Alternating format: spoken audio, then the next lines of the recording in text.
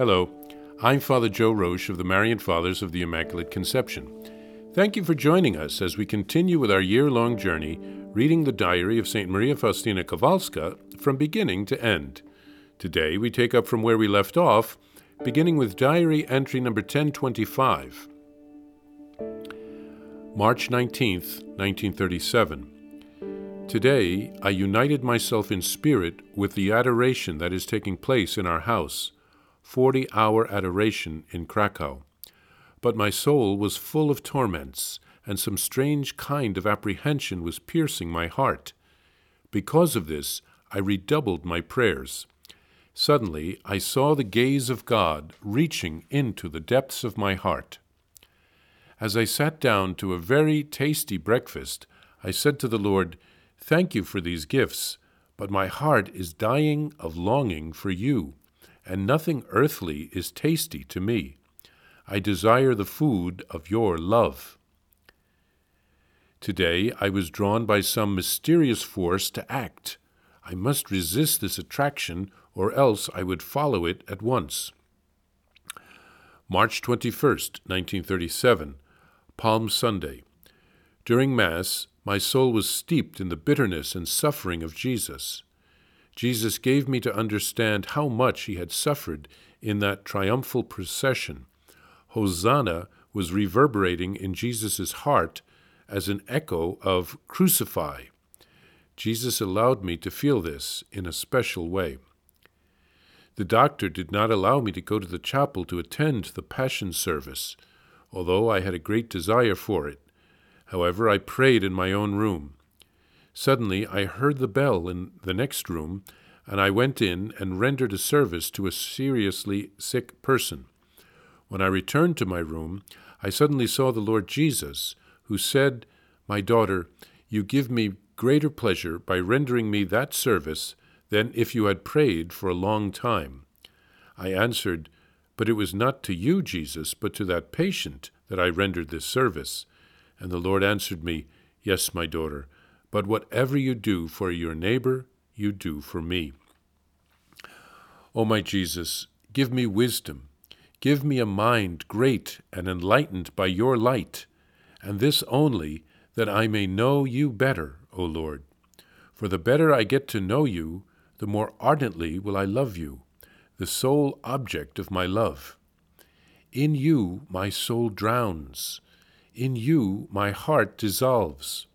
I know not how to love partially, but only with the full strength of my soul and the total ardor of my heart.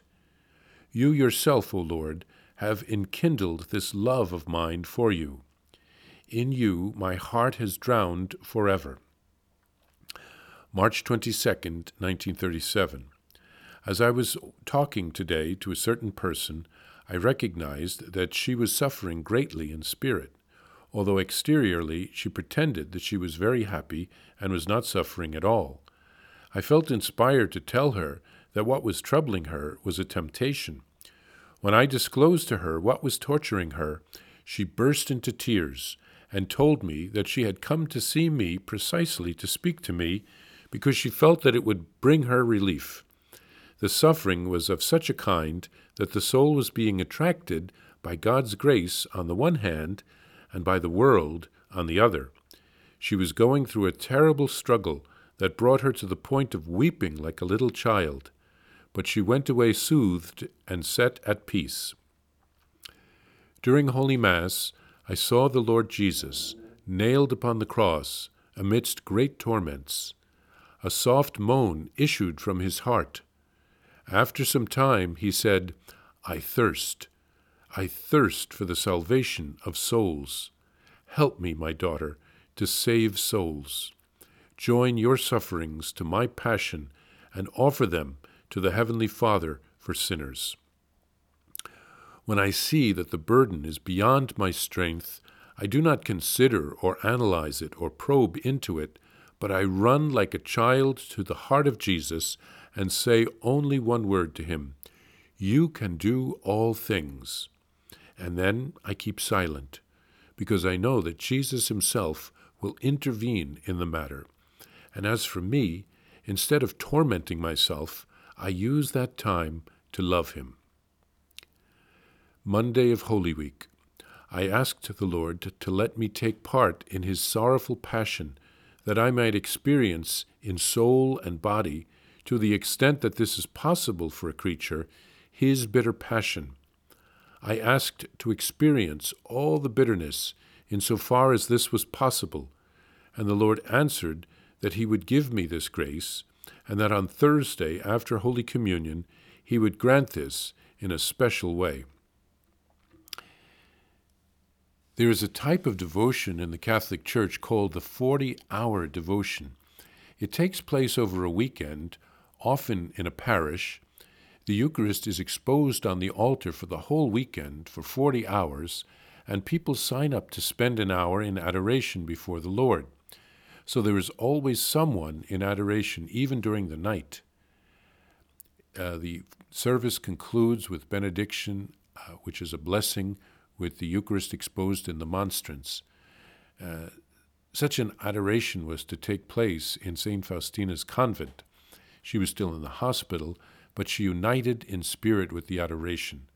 The Lord pours out many graces on a parish during such a weekend.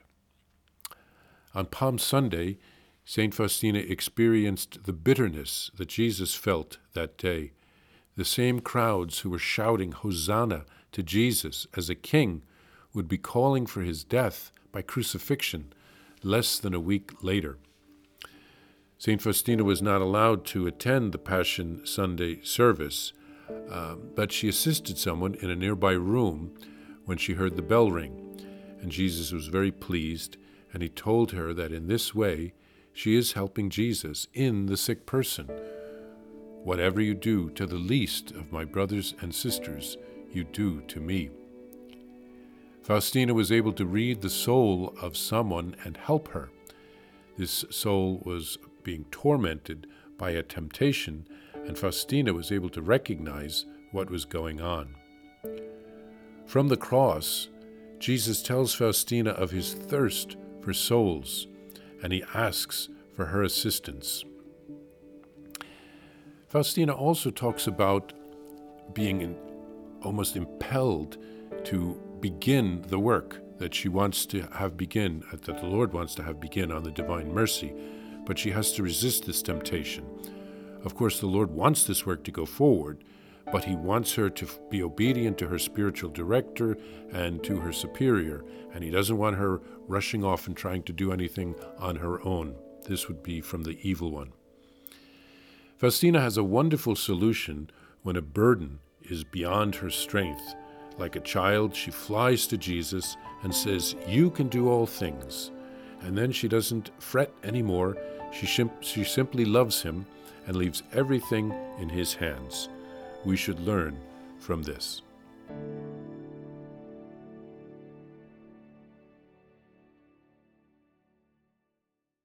Please follow or subscribe to this podcast to receive the latest episodes and updates. If you have enjoyed this podcast, I invite you to leave a review. Reviews greatly improve our podcast ranking and will help other people throughout the world find St. Faustina's Diary in a Year. Remember, Jesus promised St. Faustina in Diary number 1075, souls who spread the honor of divine mercy are protected by God like an infant by a gentle mother. Please help us spread the message of divine mercy. Thank you, and God bless you. Visit shopmercy.org to order your copy of Divine Mercy in My Soul, the Diary of St. Maria Faustina Kowalska. It's available in print in English, Spanish, and Polish, and in English as an e-book, available now on shopmercy.org. Are you enjoying this podcast? I invite you to listen to more shows brought to you by the Marian Fathers of the Immaculate Conception. Join us daily for enriching spiritual content, which will help you on your journey with Jesus Christ. Simply visit DivineMercyPlus.org for a complete list of our shows. That's DivineMercyPlus.org.